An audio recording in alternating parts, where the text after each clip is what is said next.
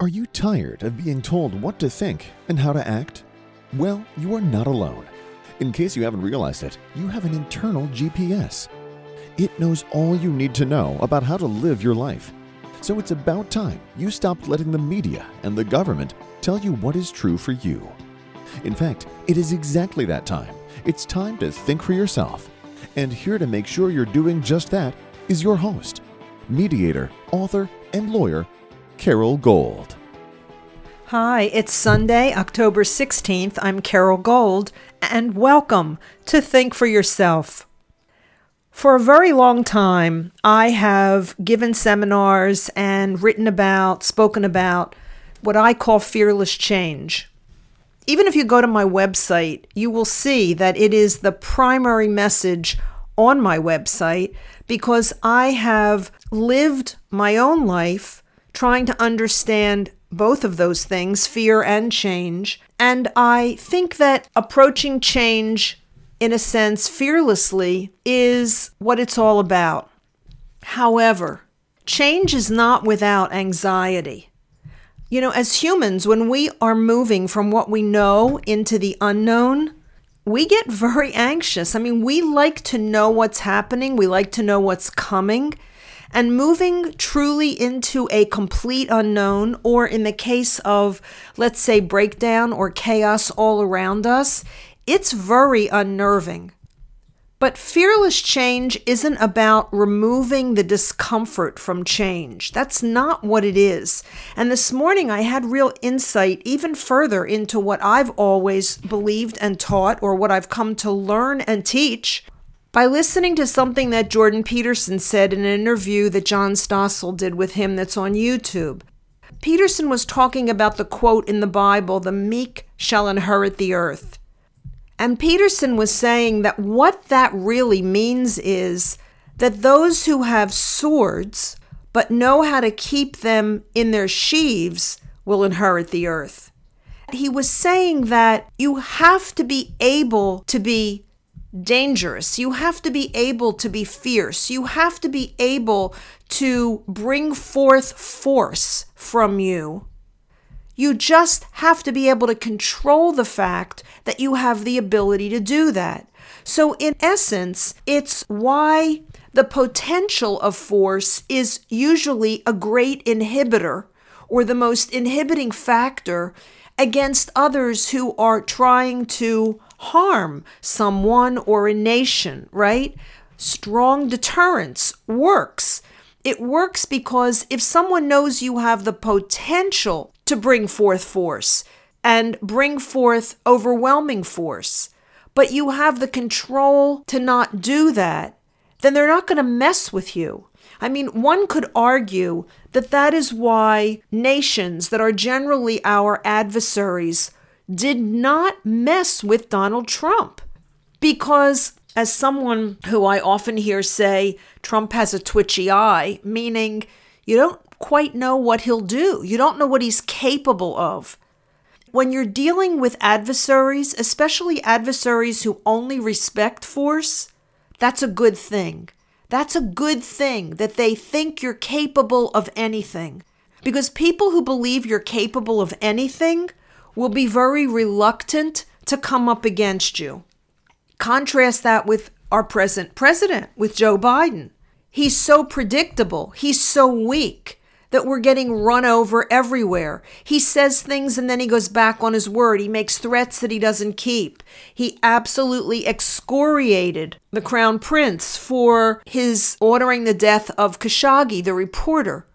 And yet our president, went begging hat in hand to the Saudis for oil recently because he's in trouble because of his policies and our energy crunch.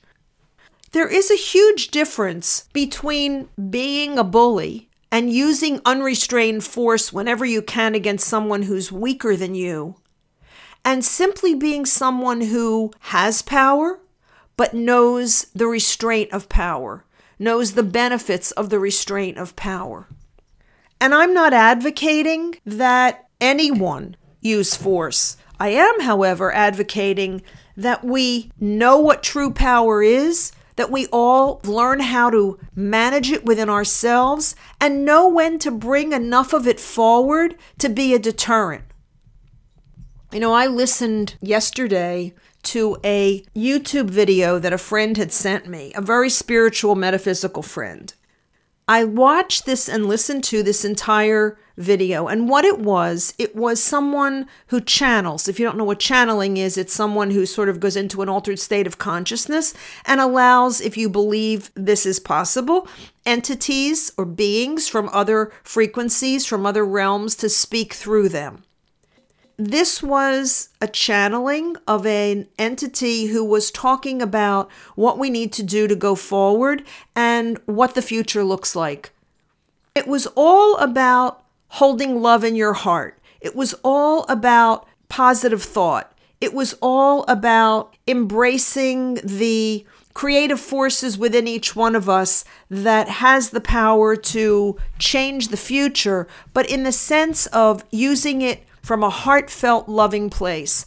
And I listened to it. It was like an hour long. And I thought, well, okay, I am one of these people. Part of me is metaphysical and spiritual. I get it. I understand what the message is. But the message in and of itself is lacking in something. And what it's lacking in is that, yes, we are in a spiritual battle. There is no way around that. But that spiritual battle that we're in is being fought on a 3D physical plane. So while it's important to know spiritual principles and to use them for the highest good of all concerned, it's not enough right now to use them exclusively. To not understand the importance of harnessing and controlling our own penchants, our own inclinations, our own ability to use force. We are all divine creations, right? And we are created in the image and likeness of God. What do we learn about God in religious texts? We mostly learn in the Judeo-Christian tradition that God is both wrathful and loving, that God has immense power and only uses it when necessary. That predominantly and primarily, God is coming from a place of loving creation. Well, guess what? If we are created in the image and likeness of, it's reckless to think that we're only the love portion of God, that we are not and do not have within us the ability to bring forth wrath and power. So I say, as I did extensively in a recent podcast, that we have to be fierce and loving at the same time. Bear with my voice today. It's a very bad allergy day here in Texas. Fierce and loving at the same time. And I talked about, and I gave 2 examples in my most recent podcast before this one. I think it was a podcast from Monday of this past week. I gave 2 examples of being fierce and being loving at the same time. And I really think that's the answer for us. Because without that fierceness, all of that lovingness, even Jesus, you can say, well, I want to be Christ-like. I want to be loving. Turn the other cheek. Love your neighbor as yourself. Jesus was loving. Well, Jesus was loving. But Jesus also was enraged in the temple and broke down those tables because he knew how and when to use his fierceness. That's what we have to know, not to get angry or offended or overly sensitive to every little thing that's said or done that bothers us. That'll make you crazy. And I actually think it has made people crazy in this country. The super sensitive who want safe places for everything, who think that language is violence. Those people are misusing, and I was going to say they're not using, but they are using. They're misusing what real power is all about. You want to stand up for things, but you can't stand up for every little thing. You have to reserve that power, that force, for the things that really matter. And we have those things that really matter. That's why I do think for yourself. That's why I do this podcast. I do it for several reasons. One is to try to bring rational perspective and try to even bring any perspective to the insanity that can go on in this country by extreme groups. Let me go through some examples, if I may. Systemic racism. Are we systemically racist? Is that worth getting angry at? Is that worth getting violent at? Is that worth running around and screaming about constantly? Are we systemically racist or are we systemically corrupt? Should we be really upset about the corruption? Is that where perhaps our wrath is better directed than at systemic racism? You know, our highest domestic security agency, the FBI, when it came to the Trump-Russia dossier, they couldn't verify the facts in it. They offered Christopher Steele $1 million to verify his own facts, which is unheard of. That's not how the FBI verifies. It goes to third parties to verify and to substantiate claims that are brought to them. They couldn't get any third parties to verify the facts in that dossier. So then they offered Steele $1 million, by the way, taxpayer dollars, to verify his own information. Well, he couldn't do that, so they fired him. And then the FBI knew that Viktor Bachenko was the prime source for all of that fake information in the Trump-Russia dossier. They knew Danchenko was a liar. They knew that he was Kremlin connected, but they hired him after they fired Steele, and they paid him as a human intel source to get information on Trump. And if that was not enough, if all of that was not enough, talk about systemic corruption.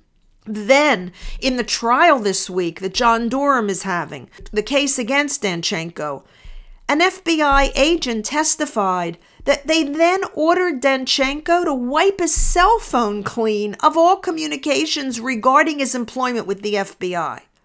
So, should we be wrathful about systemic racism, which, by the way, has only been improving over the life of this country, has only been getting better for minorities and people of color, or should we be wrathful about systemic corruption? Women's rights? It's a woman's right to choose. It's her body. We are prejudiced against women. We are brutal against women. All of those left-wing people who are out there screaming about women's rights, I don't hear one of them complaining about what's happening to women in Iran. Young girls being murdered for not wearing their hijab properly or for not wearing it at all. Where are those protests? Should we be wrathful about women's rights in this country, which also have only improved since the nation began? Or should we be wrathful about young girls in Iran being imprisoned, tortured, and killed for wearing makeup or for not wearing their hijab properly? Should we be wrathful about gender dysphoria? Or should we be wrathful about the perversion of all things sexual in this country? A New York congressman this week who made a sex tape with a prostitute as a campaign ad to show prostitute positivism. He's running on prostitute positivism. He's running to legalize prostitution, despite the fact that all the statistics show that legalizing prostitution only increases its demand.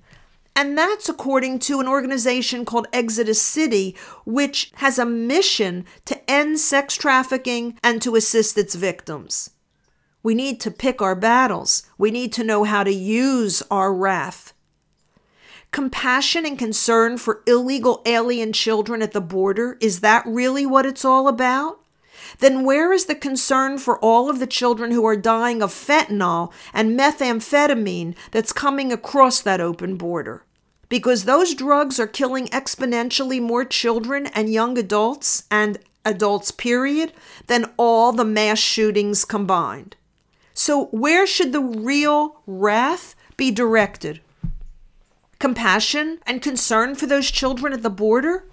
How about the filth being taught in the classrooms and put in the school libraries? How about parents showing up at school board meetings with texts that their children have either brought home or that are in the school libraries that are explicit visual and verbal descriptions of gay sex? How about that?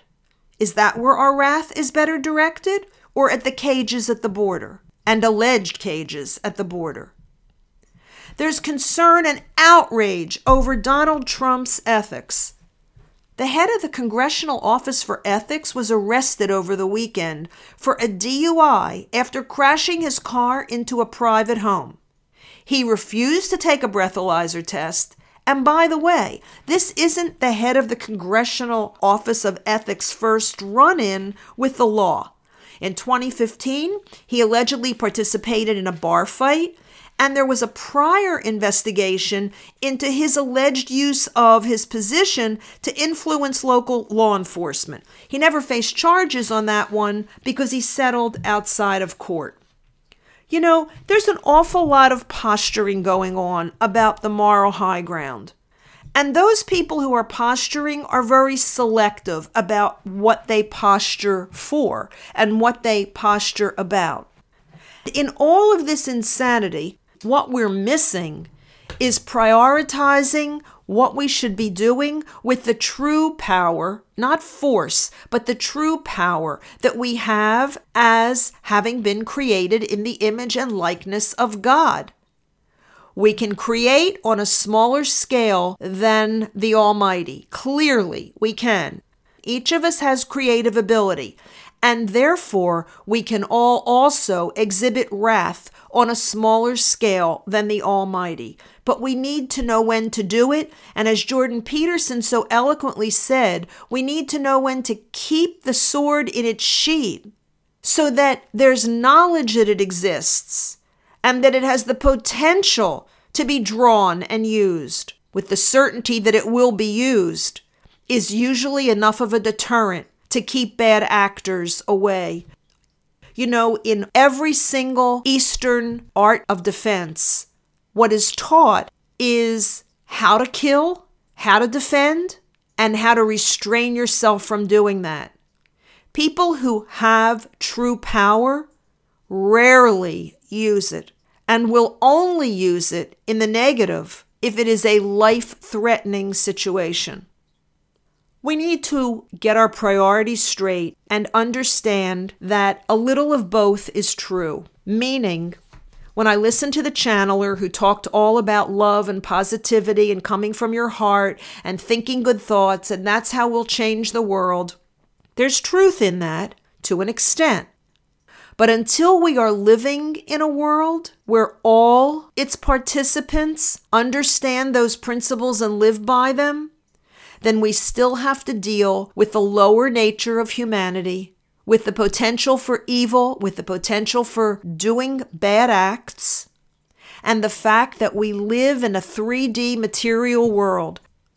And so the way that you bring those two together is to, whenever possible, and always, except in rare situations, live your life in a positive state of mind, hold loving feelings in your heart, expect the best of yourself and others, seek to do the highest good for all concerned, but by all means, have your sword in your sheath and let it be known that if it's a matter of survival, you'll use it.